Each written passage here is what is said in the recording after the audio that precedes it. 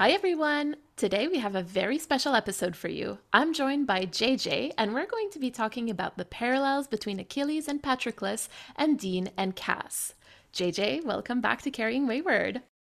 Hi, thanks. It's good to be back. Third time. Oh my goodness, I'm so happy that you're back, honestly. And thank you for agreeing to come back and talk about this. If you say my name 3 times, I show up on your podcast. That's what happens. Okay, noted. So, for our listeners who might not know you, JJ is an actor and TikToker from South Carolina who breaks down queer representation and media. He's also a host on Thirsty Thursday, a weekly live show that discusses all things happening in pop culture and an actual play campaign. Is there anything else you'd like to add? We just started had our first campaign session just the other day, so make sure you're got your notifications for when we go live on TikTok every Thursday. And it's actually a really, really cool experience. It's me and my co-host Sly. We are trading who's DMing and who's playing every week in the same world. It's a world that we built together. So it's a lot of fun and like a active, creative, magical experience all in once. So make sure you guys are watching out for that. I'll have to tell Drew about this. He's going to love it. So, just to give listeners a little bit of context here, because it feels like this might be a little bit outside of the stuff that we do usually, the idea for this episode kind of emerged from another episode that we recorded together when we were guests on the Supernatural Opinions podcast. And we ended up talking about Greek tragedy and why it works when the characters die at the end and how different character death, especially at the end of Supernatural, has felt. It gave us a lot of brain worms, a lot of thinky thoughts about the Supernatural finale, about how Dean and Cass's story ends in the end on screen, and also the parallels and the differences with Achilles and Patroclus's relationship. We didn't really get to expand on that during the recording of Supernatural Opinions, so we thought we would talk about it now. Supernatural, the finale, it felt like it was supposed to be this really epic thing and this have a purpose and trying to make a point. And it very much felt like we were supposed to be sad for a reason. But we were supposed to feel they were trying to make us feel sad on purpose. And it was supposed to be a tragic ending to this hero, but a tragic ending that we were supposed to know all along. Like this was the right ending to this story. And I had a lot of thoughts about tragedy and the tradition of tragedy, and then you bringing in Achilles and Patroclus, this incredibly famous homoerotic relationship. It was a fascinating way to think about a modern story through the lens of a centuries old tradition that is still impacting the way that we tell stories. This episode from Supernatural Opinions hasn't come out yet. It is upcoming in their feed, so make sure that you're watching for it. We will also be sharing it once it's released. So for now, like if we can maybe talk a little bit about Greek tragedy as a genre, just a little bit, so that people like me who don't necessarily have a background in like narrative storytelling or anything like that. I don't have a literary background, I don't have like an acting background or anything like that. So, is there anything that you kind of want to tell us about Greek tragedy before we get into this conversation? So, the Greek tragedy is the basis of the way that we tell tragic stories, even today. Um, and you can kind of trace its lineage through the Roman gladiator stories. It's really, really prevalent in Shakespeare's tragedies. It's almost a one-to-one translation from the Greek structure to Shakespeare's tragedies. Like they are very, very much ancestrally linked. And of course, Shakespeare, like the greatest tragedies of the modern day are just reworkings of Shakespeare. This is something that's really, really relevant in the way of Western storytelling. It's a really simple 5 act structure, or not 5 act, but like 5 beats. There are like pretty much 5 beats. Several of the important parts are the audience knows, is the point. The audience knows going in that this is a tragedy, and the audience knows why it's going to happen. There is a huge amount of dramatic irony that happens in Greek tragedies. Your main character has a fatal flaw. The audience knows the fatal flaw, and they are watching and waiting for the moment to happen where the fatal flaw becomes the downfall of the hero. There's something about like the inevitability of it, right? Like that it was always going to be this way, and that, like you said, the audience is able to tell from the beginning that, oh, this will not end well.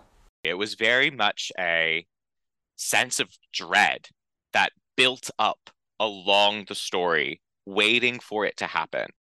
And that release is kind of like the climax of the story. If thinking about like your regular 5 act part story, very much the same, very similar. That moment would be the climax, basically, of the tragedy. Another part is, which is something that's very interesting that we'll probably be talking about in relation to Supernatural, is that there was direct address to the audience. Greek tragedies were populated by both characters and a chorus or an ensemble that explained to the audience context, details, or even straight up meanings and theses and overarching themes would directly address the audience. And the audience, in turn, would kind of be responsive to that. So the audience was very much a meta part of the Greek tragedy experience. I don't like where this is going. Okay. This is interesting because early in season 7, we talked about the Icarus myth as it relates to Cass in the end of season 6 and the very beginning of season 7. This is ringing a lot of bells for me right now. Oh, yeah.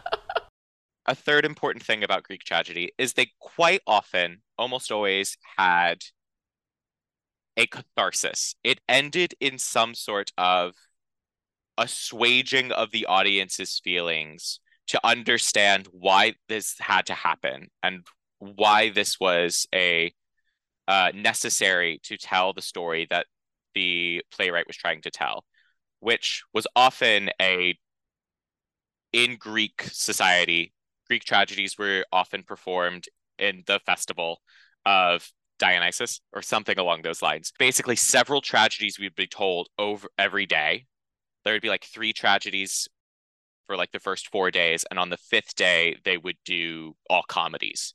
But the point of the tragedies were that they were directly addressing the topics that were happening at the time. Theater is always political commentary, but like this was very much like actively addressing what was happening in society at the time for the purpose of not only educating the audience, but to also provide catharsis to the audience about what was happening. Very much the building blocks of what these stories were going to be were the audience itself. It was very much addressed to its specific audience. I think another important part of the tragedy is something called the reversal. It's almost like the character, our hero, our tragic hero, has to have a moment where he has to think that everything is going to work out, and he has to take an action and then realize the action that he took is the reason why everything falls apart.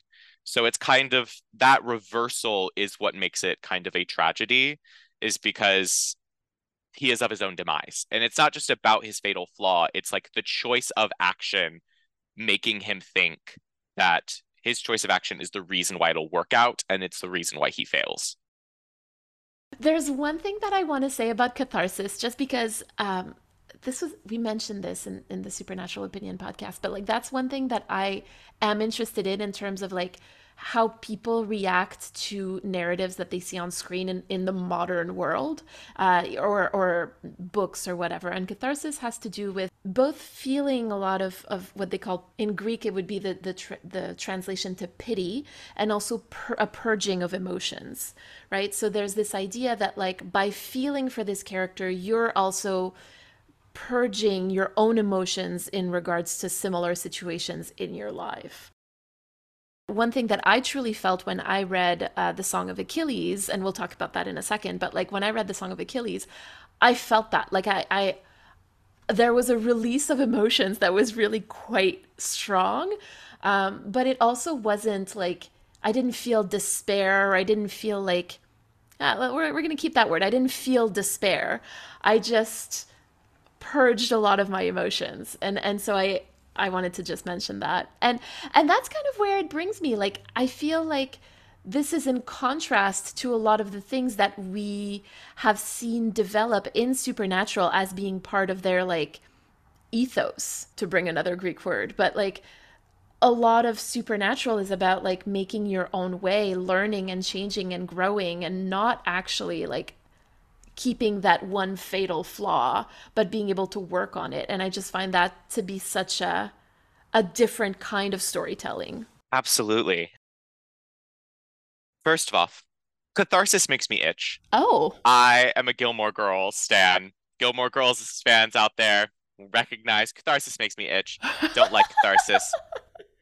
But I think something about catharsis, especially in modern storytelling, and something that also happens in Supernatural, is a lot of modern tragedies will leave catharsis out with the purpose of like making you sit in it. And Supernatural doesn't do this often. Like you were saying, the way that Supernatural is like about the development and the change, and there's something a big part about that. The first episode that comes to my mind is about the when they're stuck in the mental health hospital. Which time though? Because that does happen a couple of times. Pudding. Pudding, yes, okay. And the end of the episode, there's no catharsis. They just let it sit and they don't ever address it again. They move on. The thing about catharsis is that sometimes letting yourself experience the emotion is a powerful thing. And the bottling it up can also be detrimental to your audience if there's no release valve. Yeah. Hey, everyone, go to therapy. Everyone needs therapy. Doesn't matter who you are. But I think about that mental health episode because it was a very purposeful thing to leave an episode about mental health with no catharsis. Gosh. I also think was a very strong statement that the creators of Supernatural were Yes. subliminally putting out there. The way that it was built into the ethos of the show, but like in several hypocritical ways, they drop the catharsis in ways that either make a point or don't work, and which we will get to later. Oh, yes, we will. I find that when we're talking about Greek tragedy, like I'm not thinking supernatural. You know what I mean? Like Hmm. I find supernatural to be overall like a pretty hopeful narrative, especially with all of the initiatives that sort of like happened around it with like you're not alone, always keep fighting and all that stuff. So it's like the two don't quite work together, and yet I feel like it tried to be so hard at the end, and it just So you're really nailing on the cognitive dissonance of Greek tragedy and SPN, and the cognitive dissonance between what the creators of the show thought the show was and what the audience of the show watching the show thought the show was. The cognitive distance when we would talk to the creators and there would just be this like wall. There's so many examples of conventions where people would ask questions and the actors or writers would just go, "Oh, I mean, wasn't really thinking about that." And it's like, you mean you weren't thinking about like the fact that they stared at each other for like 20 seconds on screen, making direct eye contact until like season 12? We went through 10 years of this before you started thinking about it. Hello? That cognitive dissonance just doesn't. that's something that we talk a lot on Carrying Wayward with Drew. It's that like it seems like there were clearly very different teams on the writing team that seem to be telling stories or the story their own way, which sort of makes it feel like it's very disjointed. And I think that that's also one of the things that we're kind of putting our finger on right now as well. It's like, are we writing a procedural today? Are we writing a Greek tragedy? Are we writing a A love story. Which one is it? all three, maybe? Season 15 tried really hard to be all three.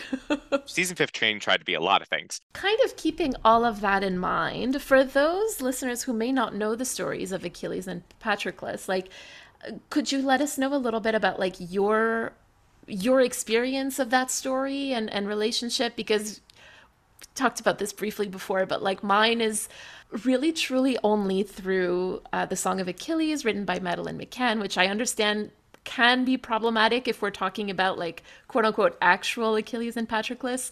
I understand that this is a novelized version of the story, but it's truly my only point of contact with it, other than like the stuff I've heard before. I haven't read the Iliad. So, what about you? I was first introduced to Achilles and Patroclus in the Iliad. Homer's The Iliad, which is the prequel to the Odyssey. Everyone read the Odyssey at school at one point. Read the Iliad too. It's really great. Um, it's long, but it's really great. Also, there is a new translation coming out soon, or it has come out, where it's the first professional translation by a woman. I know, I can't believe this. In 2020 something, like I actually own the version of the Odyssey, and I haven't read it, but I'm just I want that to be my first contact with it. I'm very excited about it. I cannot wait I to hear your thoughts on that because just the amount of new information that has come just because a woman was had their hands in the mix. Fascinated to see what she does with Achilles and Patroclus in this version. Yeah. Achilles is the main character of the Iliad. The story of Achilles and Patroclus in this is kind of the basis of all.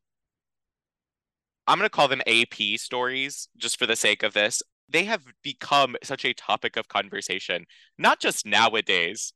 Maybe for international listeners, what do you mean by AP stories?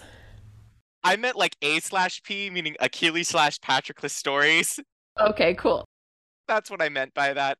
There's a technical term. I think it's like Achillean. That also can refer, I think, to stories about like Achilles' heel. My terminology is a little iffy. So long as we all have the same definitions to start with, it's all good. All good.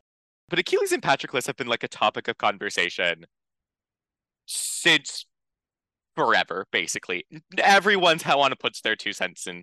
Aristotle, Plato, they were talking about what this relationship was and what it meant, and it's kind of never stopped. They have been the Brangelina since the Greek times. Like they are what everyone talks about, and every 5 years, everyone remembers them and goes, you know what? We should really talk about this again. Even after they split up, we still talk about it every year. There's a moment where we're just like, well, Brangelina, Would you agree that they're like the original ship?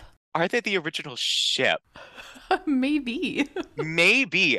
They definitely were probably the first top bottom discourse, ship discourse. I'm not even joking. They are like one of the first discussions of philosophers, actual philosophers discussing who was the top and who was the bottom. I think I do remember reading a paper about that, actually. It's coming screaming back to me. So back to the story. Achilles was there is this prophecy that the war with Troy between basically Greece, but it was referred to as something else because they are a set of nation states and Greece didn't really exist, would come to an end when Achilles was destined to bring the war to an end. Achilles would have to kill the Troy version of Achilles, his dark link, if you will, for video game people out there, named Hector. When Achilles killed Hector, it would ultimately lead to his own death. But Achilles would bring the war with Troy to an end. The war with Troy has to do with golden apples, Aphrodite, gods, Paris, Helen, all that. That matters, but like not to really Achilles. It's almost a footnote in Achilles' story, I find, whenever you start talking about that. Like, that's another story. That's another episode of a podcast kind of thing. Exactly. Patroclus is described as his companion in the Iliad. They do use a version of the word love that can mean brotherly love, it can mean camaraderie love, it can also mean romantic love. It means all of it in reference between the two of them. However, in the Iliad, Achilles is very affectionate to Patroclus, and like they live in the same tent. They spend all of their time together. Like he is very, very affectionate to Patroclus. They were They roommates. were roommates, like legitimately roommates. They were roommates. Okay. All right. Cool, cool, cool. Achilles, in contrast, is like very harsh to everyone else. He doesn't really care about anyone else. He just cares about Patroclus. Anyway, there has to do a thing where Achilles' general Agamemnon like disrespects Achilles. So Achilles is like, I'm not going to fight the war with Troy. And that means they start losing. Like Greece starts losing the war with Troy because Achilles is like, no, just no, I'm gonna throw a fit and I'm gonna go hang out with my boyfriend in our tent and we're gonna have a great time and we're gonna sing and play the lyre together and just chill. And then Agamemnon is like, dang it, I have to apologize to him, but I'm not actually going to apologize to him. I'm just going to like be like, hey, bro, just help us out. But I'm not actually going to apologize for what I did. And so he sends an envoy to try to convince Achilles. And Achilles is like, he didn't apologize, so no. And is like a sassy little gay boy being like, no. The envoy tries to convince Patroclus to convince Achilles to. They're like, okay, we can't convince him. Let's convince his boyfriend to convince him for him. And Patroclus can't do it. Patroclus knows like this is very detrimental. People are dying. Like this needs to end. And depending on the version, depending on the translation, depending on how you're dissecting the story, either Achilles is like, well, why don't you just go do it? Why don't you go fight? Put on my armor and go fight. Or Patroclus is convinced by the envoy to put on Achilles' armor and go fight. One way or another, Patroclus dresses as Achilles, goes to battle, and everyone thinks it's Achilles, and he is killed by Hector or Dark Link. And when Achilles finds out, he is so stricken with grief and eventually goes into such a rage over said grief that he does the thing that he swore he would never do, which is he goes and kills Hector, which eventually brings down his own demise and his own death.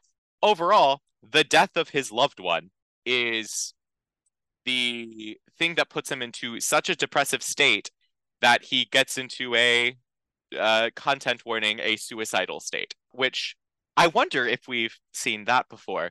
I don't know. Maybe 2 or 3 times on the show only. They weren't like overarching huge narrative moments, season finale moments, series finale moments, nothing like that. So the important part is that there's a lot of discussion about whether or not Patroclus and Achilles were lovers or if they were a version oh, I am going to get this word so wrong. Uh the Greek, or if they were a part of the Greek tradition of an older male and a younger male, pederastry, per, something that starts with a P. I, it's a word that I have only ever seen and have never spoken aloud, so I don't know how to form it in my mouth. I feel that. That's fine. That's okay. But yes, the apprenticeship where an older male would take a younger male, teach him the ways. It was very much an Athenian thing, or a lot of Athenian texts survive about this practice about forming him into the perfect Athenian man by training an older man, teaching him the ways of society and philosophy and even sex. In ways of modern ways, the older one would be the top and the younger male would be the bottom. That was an established male bond that was not necessarily romantic, but it was a very close societally recognized male bond. So was it that type of bond? Was it full on love? In the Iliad, Achilles' speech about Patroclus's death is directly parallel to Hector's speech about Hector's wife dying. Like it's full on parallel to each other. You mean like another parallel we may or may not have seen in season 15? Yeah, structural parallelism in supernatural between Cass and Dean and romantic relationships. And then very, very specifically, like Plato and Aristotle disagreed about who was the top and who was the bottom, or who was the older male and who was the younger male. Mm. Patroclus is technically older than Achilles, but Achilles was the greatest warrior in all of Greece. And, so there was like this, there was actual discussions about who was the top and who was the bottom. Right, right, right, right. Or if this was a romantic love, or was this a established male bond, or were they just comrades? Were they just good friends? That discussion never stopped. I was gonna say this discussion is still ongoing today because one of the things that is being said about that new translation of the Odyssey, so not quite, Achilles and Patroclus yet, but uh, it's that the translator I've heard, and I quote, takes liberties about the text, which I again, I don't quite know what that means or if it's just a way of saying like, oh, this can't possibly be it. But I just find it interesting that this is something that is still being discussed today and that there seems to be something to be like people who care about this care about it a lot. People who have a stake in arguing that their bond was platonic, like they argue really strongly in ways that would ring to queer ears as kind of homophobic. Absolutely. I think it has a lot to do with the way that the way that Greece is upheld in white patriarchal uh society, or white in the ideals.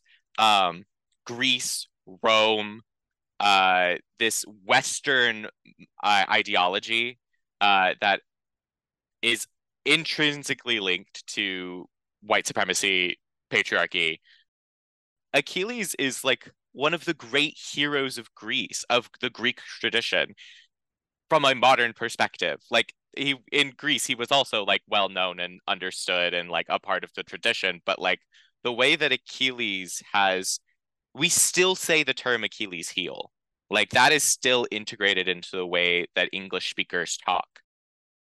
Or Achillean rage is still a phrase. It's less used than Achilles heel, but this idea of this practically indestructible golden man, the fact that this pinnacle of the Greek tradition being in a homosexual relationship is surprisingly, it threatens that masculine ideal, which is something very similar to one Dean Winchester, this pinnacle of masculinity. Because God forbid that, a queer man would be presenting as masculine in a way that upholds the ideals of cis straight white masculinity. Exactly. It also speaks to the issue of the societal ways that men interact with each other. One of the things about pederasty, or this idea of the older male, younger male, is that it is a established male bond that is not romantic, there's something about a power dynamic that is there. So even if it's insisting that this relationship is not, it is sexual and not romantic, there's something in there about addressing that men have. Greece is a world that has a different set of rules between male relationships, which they did, and establishing that supernatural is a world that has distinct laws and rules about how men can interact and have relationships. Can you say more about that a little bit? Because I love that. I think that supernatural, like we're so often given the tagline that supernatural is not about romance. It was never about romance, which I fundamentally disagree with, because the first episode, the pilot episode, the actions that spark the entire series is the death of a romantic love for both their father and the main character of the first arc of the show. And that death and that character, that ideal of romance, is the overarching motivation for the main character for at least the first two seasons. I completely agree. And I do want to mention also that this is reinforced by the Winchesters that called, that tagged itself as a telling of the epic love story between John and Mary. And so this isn't something that like dates from 15 now, maybe like closer to almost 20 years ago. No, no, no. We're talking about something quite recent here. This is still the way that this is described.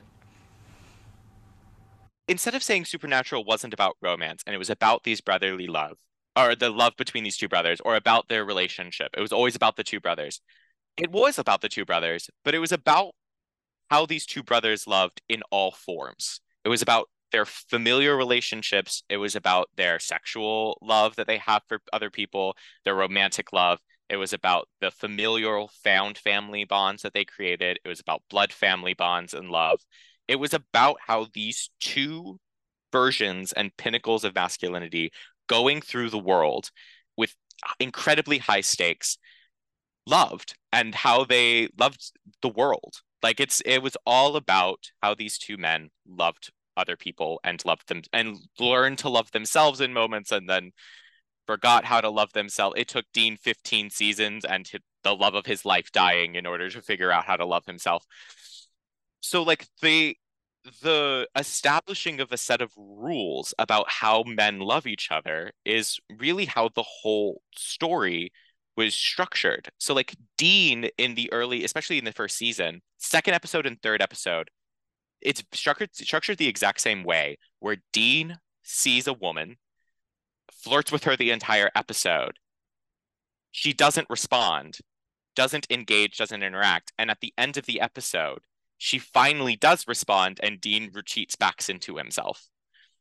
Those are like that happens very in the first season several times. Like he can express a sexual love or a sexual flirtation, Interest. but once the woman responds to a deeper meaning or with any sort of deeper feelings or like something, he retreats back to himself. Which feels so incredibly queer. It's so queer. It's so queer. And the only person that we see Dean, especially in the early seasons, ever open up to is Sam. It's very clear that there is a set of rules about how men interact with women and then interact with other men.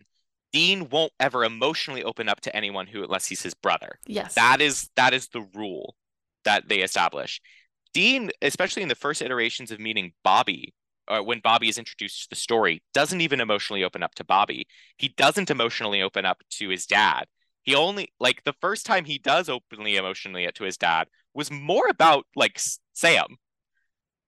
So it's like we're creating these rules of, like, men can't emotionally interact with each other unless it is about, like, a blood relative. Yeah, yeah, yeah, absolutely. And then it like grows from there throughout the story when we get Bobby coming in and then we get Cass coming in and they and even Crowley coming in eventually. Benny is a huge change to the rules, but it's just kind of expanding them. It's never actually and we start to form from a basic set of rules and then we watch and explore Dean and Sam try to engage in those relationships, following those rules and pushing them to their boundaries. If that to create like a society of how men can interact and feel things for each other. Oh, yeah, absolutely. I am so excited to, on the show, get to the moment where we can start talking about Benny because I feel like that truly, truly changes the way that Dean sees relationships with other men. Going even further, when he meets the two gay hunters later on, and he was like, "Oh, what is it like?" And he's like, he doesn't comprehend that at first. And then it's like a light goes off, and he's you can do that because in the world of supernatural they can't. Like the idea is that they can't, and like that the two hunters being in love is a very meta moment for the audience, where it's like it feels like the world was kind of infiltrated for a second, and even if you look at the way that the camera shoots back in that moment, the camera work there I think is very intentional. Mm. So like even the way that Dean interacts with queerness in the show, fascinating. When he's flirted with the vampire or the vampire before he gets bitten, before Dean gets bitten, like the that flirting relationship, it's very dismissive. Like it's very shut down, no. And then it goes into a pseudo sexual iteration. This version of gay sex, like vampire drinking blood from a man, is like a gay sex metaphor, basically. We also see that as a sexual relationship between Sam and Ruby. Oh my gosh.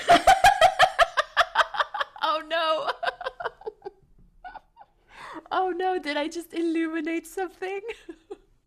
So the world of Supernatural has a set of rules about how men can interact. Men can't have gay sex with each other, but vampires can drink blood from other men.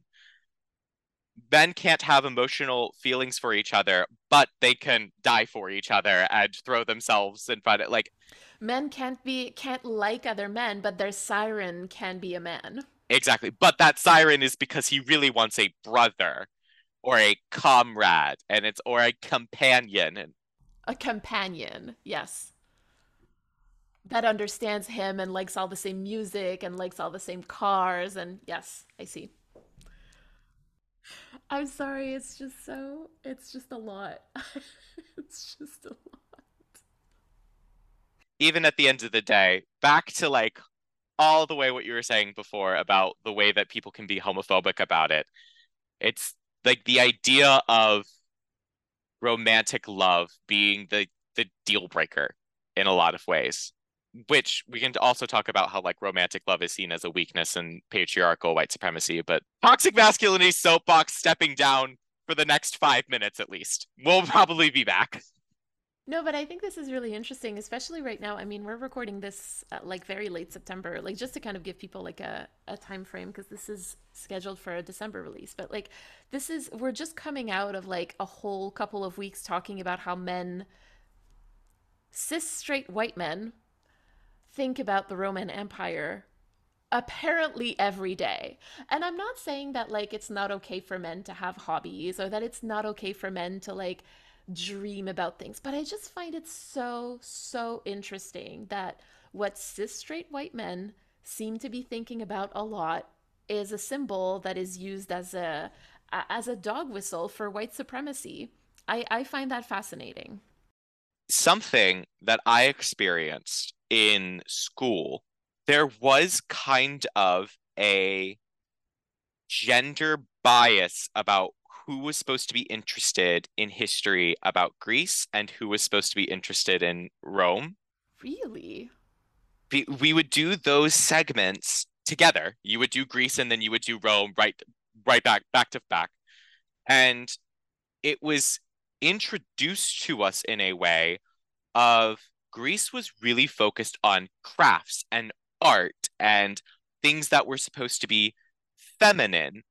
And like Sparta was Greece. Like you would get the thing it was that was the transition. Literally, you would end with like Sparta and Athens, and you would end with Sparta, and you would go straight from Sparta to Rome.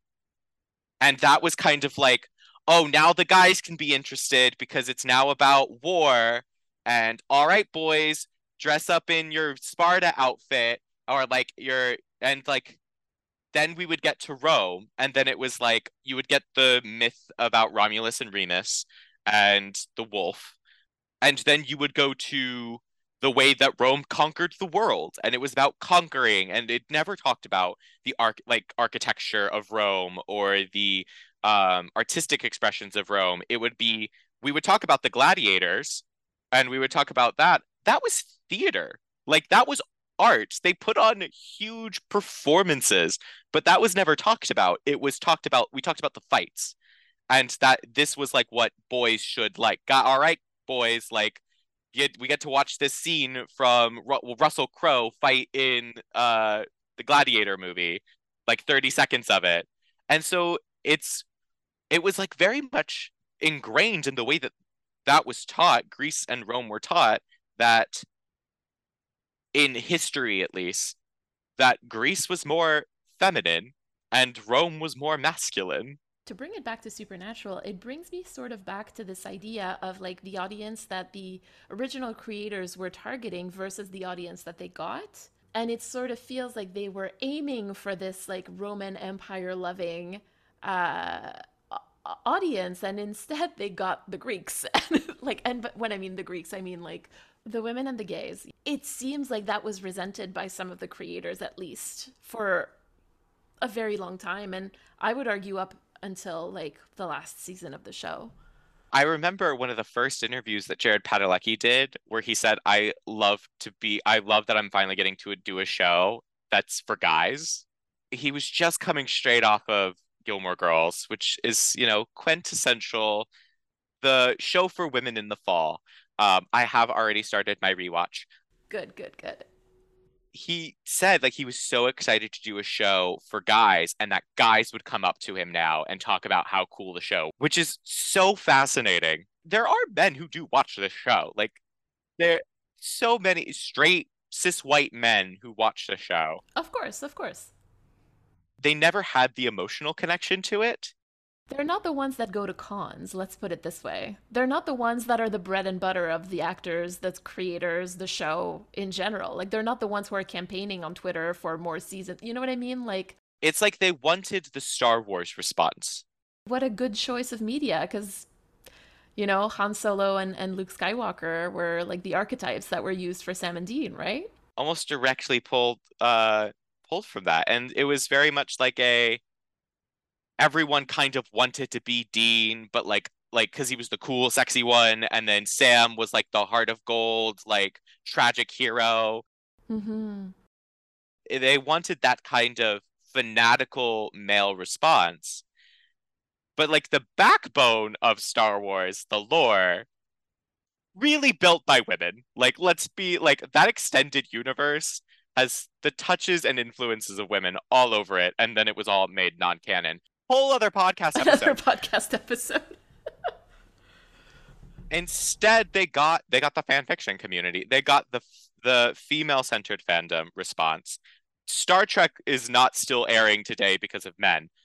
It is airing because of women. I mean, let's also be very realistic. It's there. The slash shippers are really the bread and butter and the backbone of what makes a show last. It makes me think of two things. One, it makes it like the idea of a homophobic person making like being resentful of how they're making money. They hate the reason why they are making money, but they're not going to stop. Like money is the fact that they're making money is more important than the fact that who they're making money off of. This is a very side tangent. 911. There is a theory that is going around. I have perpetuated this theory. Other people have also come up with this theory. Like we all came up with this theory separately, but I said this many times on the internet. I think that Ryan Guzman is purposely playing his character more and more queer-like as the seasons go on because it is going to give him job security and give him longevity as a career. Because the more that this slash ship is loved in 911, like the longer he like retains relevance to the story. Like the way they structured the story, his character has become very isolated, but you cannot get rid of him because of this slash relationship. He is like so beloved amongst the audience and the family and the fandom. I mean, not having seen 911, but what you're telling me sort of sounds like what happened to Castiel around like season 7. They would write lines like, Castiel, isn't the purpose for you to be bait? Like that was a meta, very much a meta conversation that was happening in that moment where the writers were talking directly to the audience. That was the metaphorical Greek chorus, right, that you were talking about, where like, aren't you joined at the everything? Exactly. Those kinds of things were very much the reason why that ship's lasted so long, why the show lasted so well, is those scattering those moments throughout. They didn't happen every episode. Throughout this relationship that it had with its audience, where we were still hanging on, like till the end, 15 seasons, that this was going to happen, and it kind of did, halfway did. I mean, we know that it did. If we were to actually kind of come back to what we were originally talking about here between the parallels and the differences, we've talked about a lot of parallels, right? Between these two stories, these two love stories, whether they're romantic or not. Having read, I'm just kind of thinking about how to give context about this one. We have so many thoughts. Yes, there are a lot of thoughts in my head. And because the question that I have or the prompt that I have on my notes here is why one works and the other falls flat. And I sort of want to take draw from my own experience reading the Song of Achilles. And like we know how the story ends, right? Like Achilles dies, Patroclus dies. Like we know all of that. And so it wasn't like a surprise when one died and then the other died not too long after.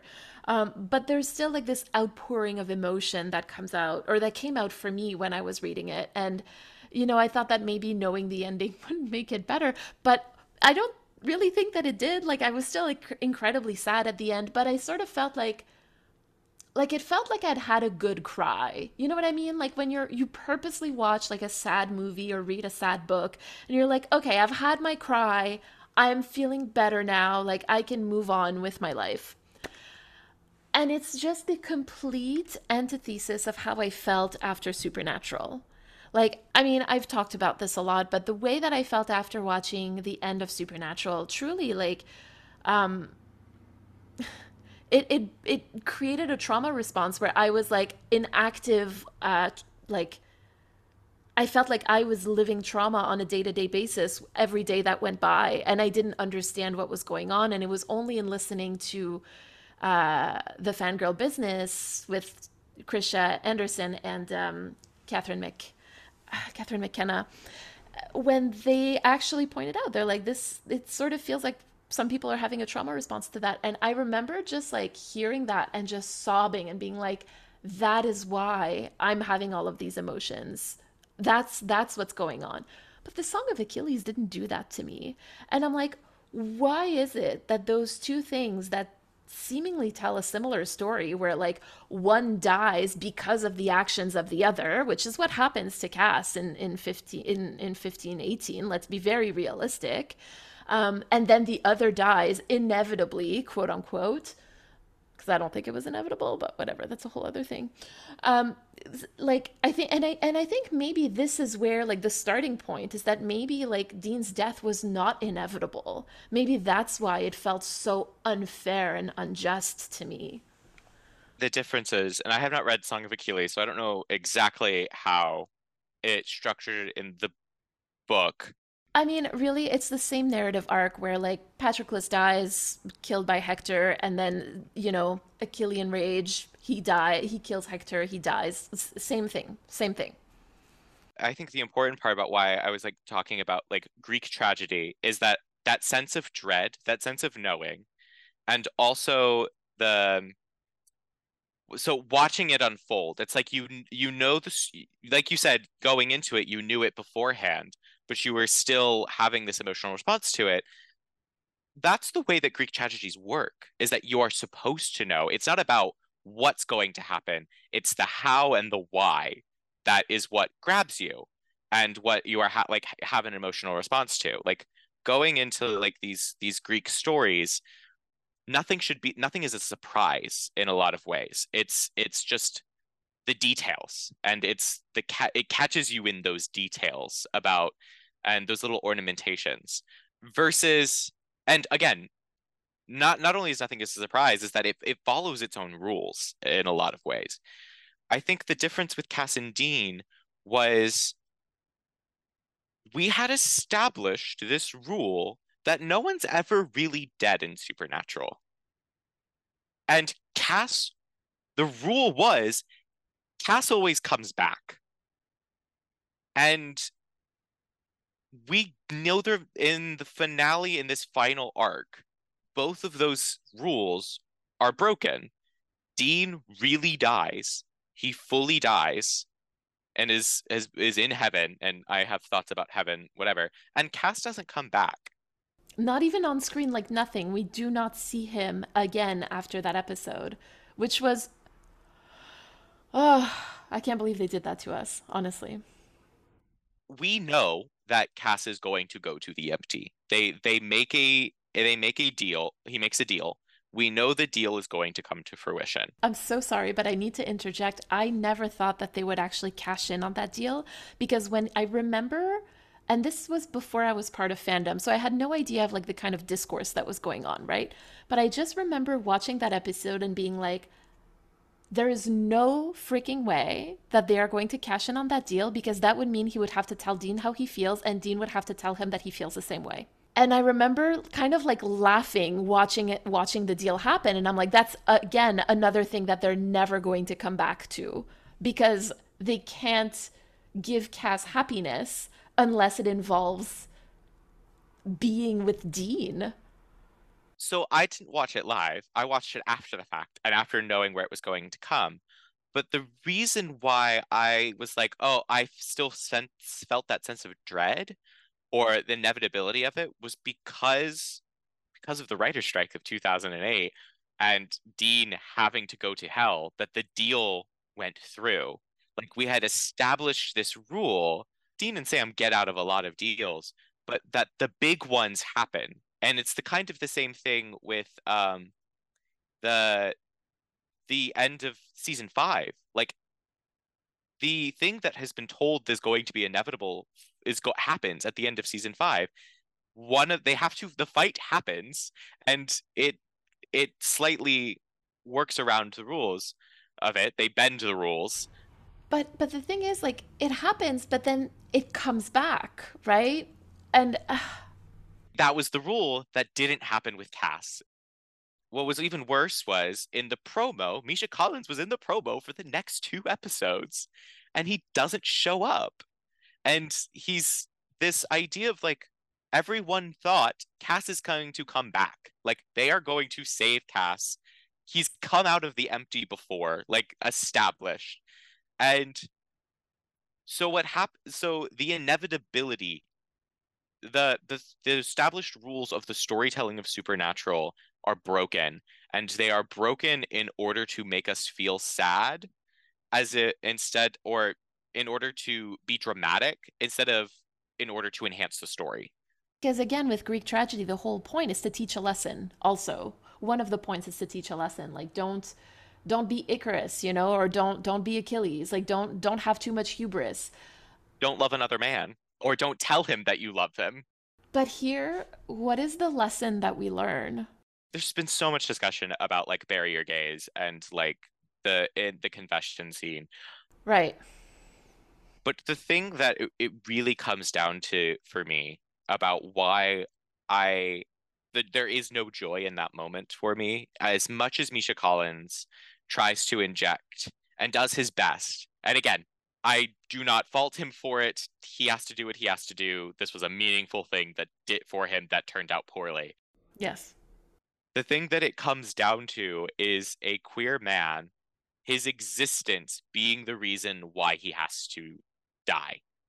And like his feelings and his existence and the way that he is and how he feels is the very reason that is being sacrificed for a man who it is ambiguous about whether or not he feels the same way. It like that is the thing that I will not get over, because it is shown as a good thing. This self-sacrificial thing is shown as a good thing.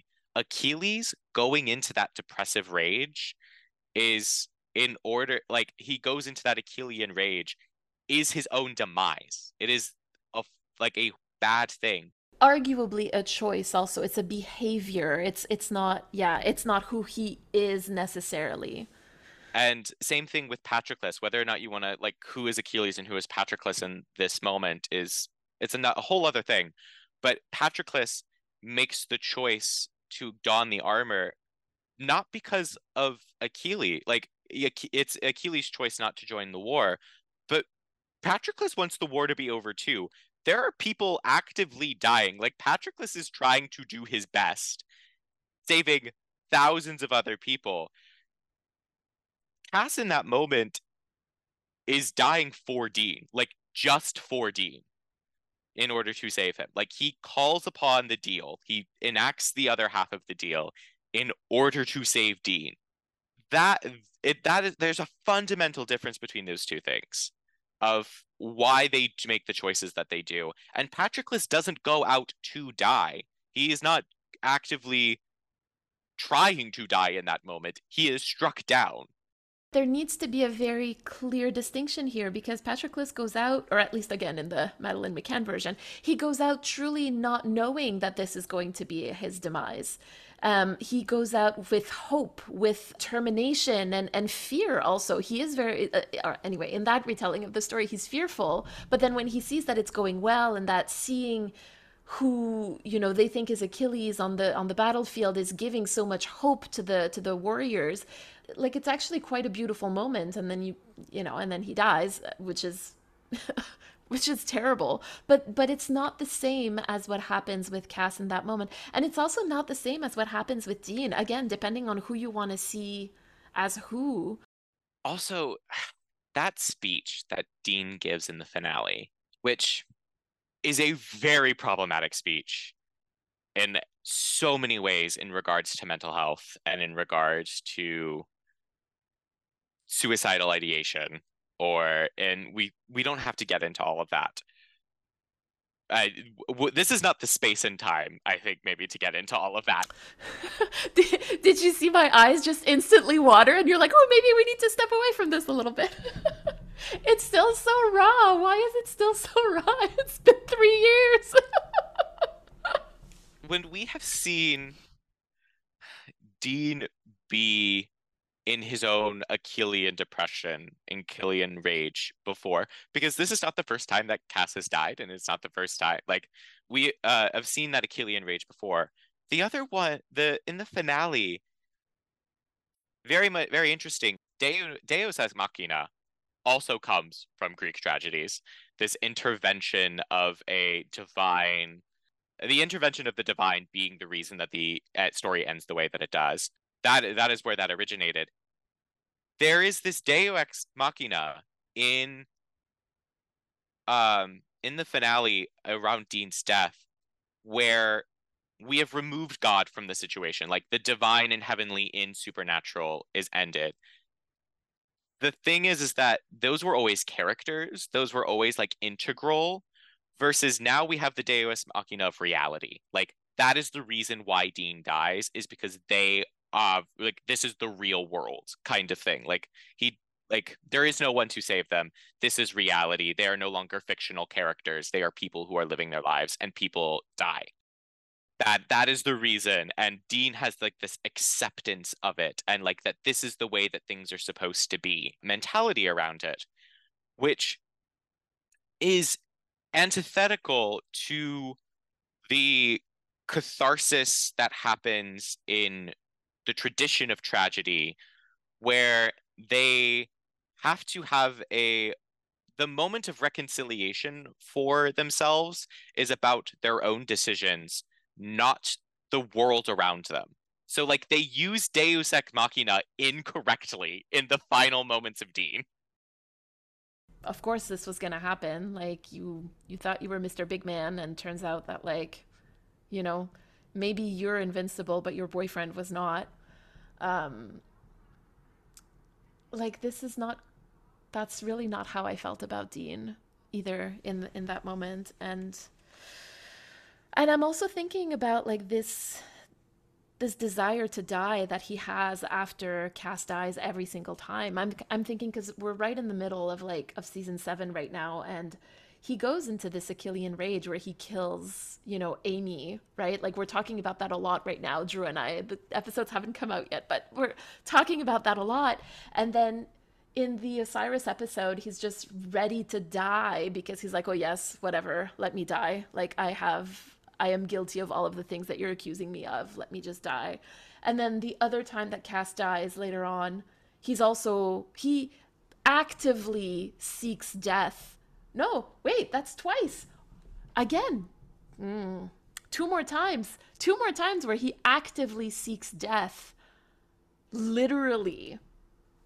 And Billy, the incarnation of death, shows up. Like, he seeks death actively.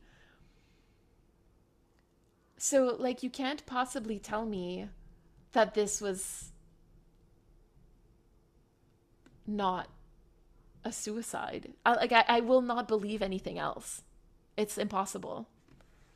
Him seeking death, Achilles does the very thing that he knows will bring his own demise because of the death of Patroclus. So like Right. there is that moment of like, I know that this is bad for me personally, but he also knows it's going to end the war with Troy. Like that's also part of it. Is Achilles is making this choice. Like he has this, and it's Dean always has the cover of this is for the world too. That's something that's so interesting about the way that, you know, they have to address each other. Like Sam addresses it of like, we can find another way to do this, da da da da da. And Dean is like, nope, this is how the only way that this is going to work. Like he uses that as a cover almost. Especially when he like leads the charge with we can find another way so many other times, right? Like he's kind the captain of Team Free Will, right?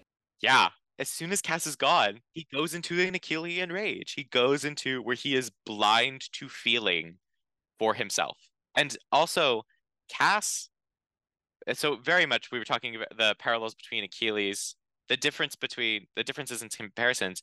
Cass as Patroclus, there is that the idea of Patroclus putting on Achilles' armor Yeah. and Cass making the decisions that he makes because he learned from Dean Yes. is so like so many of the times that the things that Cass does go wrong is because he learned how to do things from Dean, and Dean is the protected golden, like he is the supernatural golden boy, like Mm-hmm. he is the chosen golden boy kind of thing. And Cass is a honestly more fallible. Like he is allowed to be fallible in a lot of ways, structurally, narratively speaking, but also in universe, because Chuck makes Dean not fail, and Chuck makes Cass be able to. Well, no, the crack in the chassis makes I was gonna say. Cass be able to fail.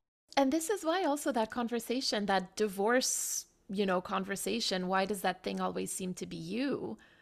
Like it hits so true because it's not, and I mean, I don't think that Cass is always the reason that things go wrong, but like because Cass is the disruptor of the narrative, it makes sense that when he's around or when he makes decisions based on what Dean would do in that situation, things do go wrong because for anybody else but Dean, it wouldn't happen this way.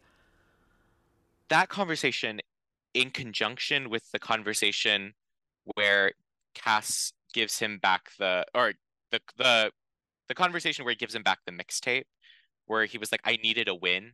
Like I needed a win for you, for us, for like team. Like those two things where it's very much Cass trying to live up to a standard that is impossible for him to live up to, and Dean not being able to like reaching out an olive branch. Like Dean is accepting of it's almost like Dean is willing accepting of a failure to a point because it's until that failure is the thing that breaks him is when Cass does things without him. Like the failure happens without him. And it's like they are two separate like the idea that Dean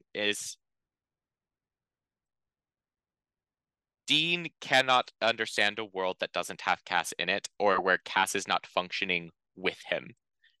But they are two separate people because Dean grew up in this codependent relationship with Sam where he only knows codependency in close male relationships. The fact that Cass can act as a nebulous individual person fundamentally contradicts with the way that Dean knows how to feel and function. Oh my God. I have two things to say about that.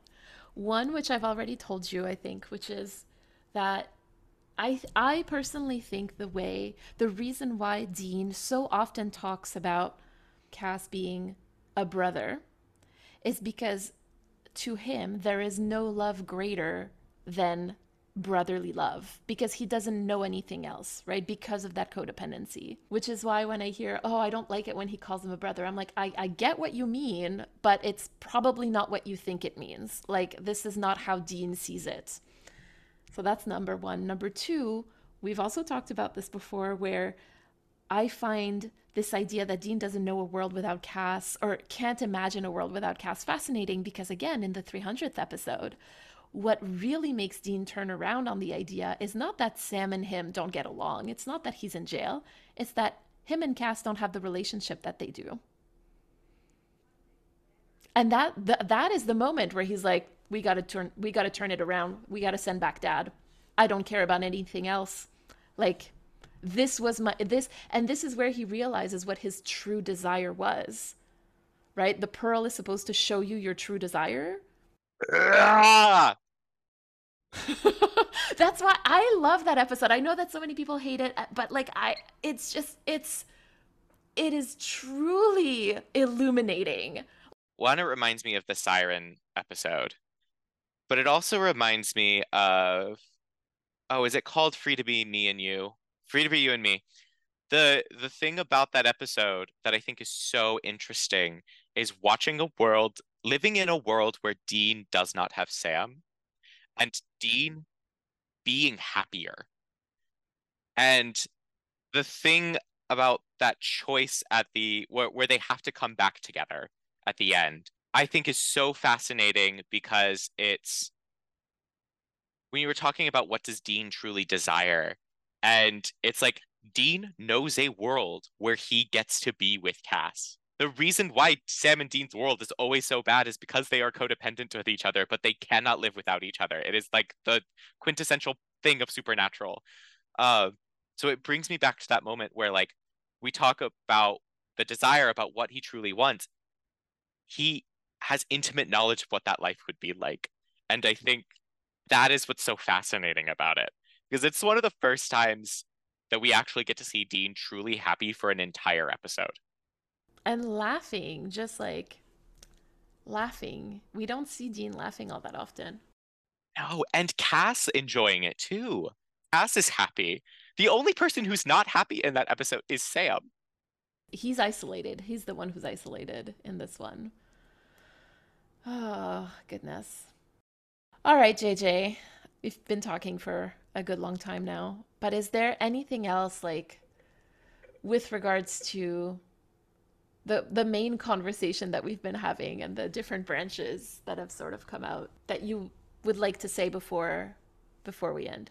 For all of you out there who are storytellers, who are writers, who are or want to get into it, or want to just have a better understanding of what you are watching, learning about how these stories came to be and how they function, and like the Greek tradition, in the Roman tradition, in the Chinese tradition. You want to understand the five-man band?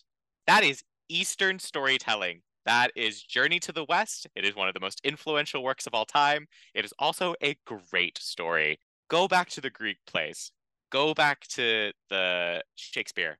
Go to Journey to the West. Go to all those. Like learning about these stories. Oh, we just had a hour and a half conversation about Achilles, looking at Supernatural through the lens of Achilles and Patroclus. Like, and we have discovered so many things with each other in this conversation. And I think that the writers would do very well to understand their, like, learning about the history and the craft of storytelling will make you a better storyteller.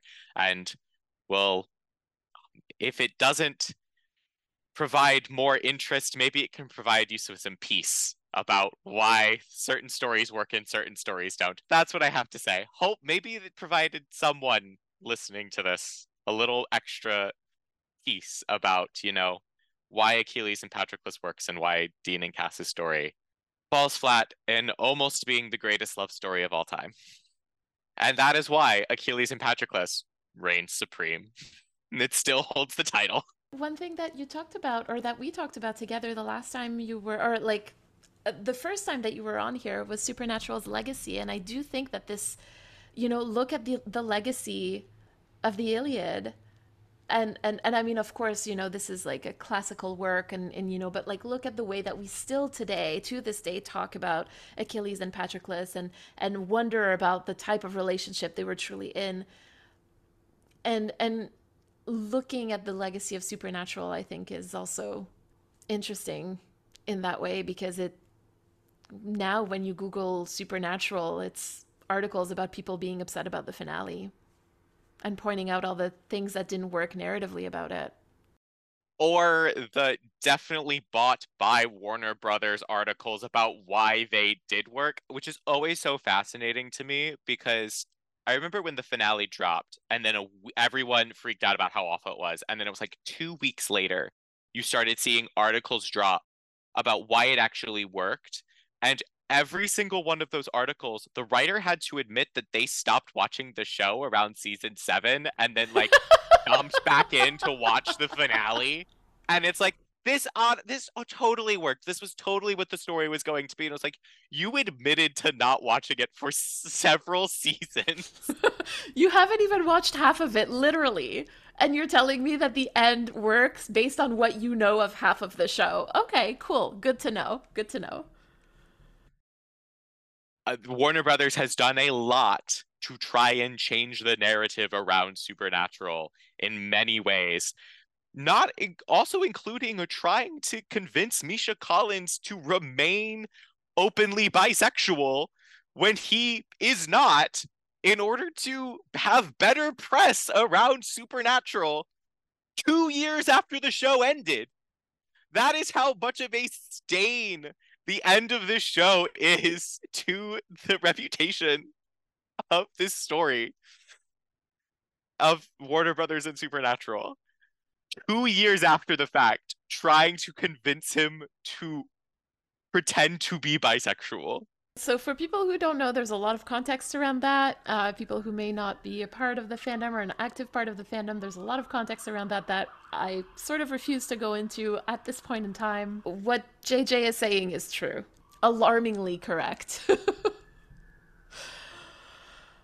Well, JJ, thank you so much for spending time with me today and for having this amazing conversation, which I felt also, like you said, like we were able to discover a lot of things together, which is part of the hermeneutic tradition, which is also a Greek tradition, by the way. So we're just loving the Greece today. We're loving Greece.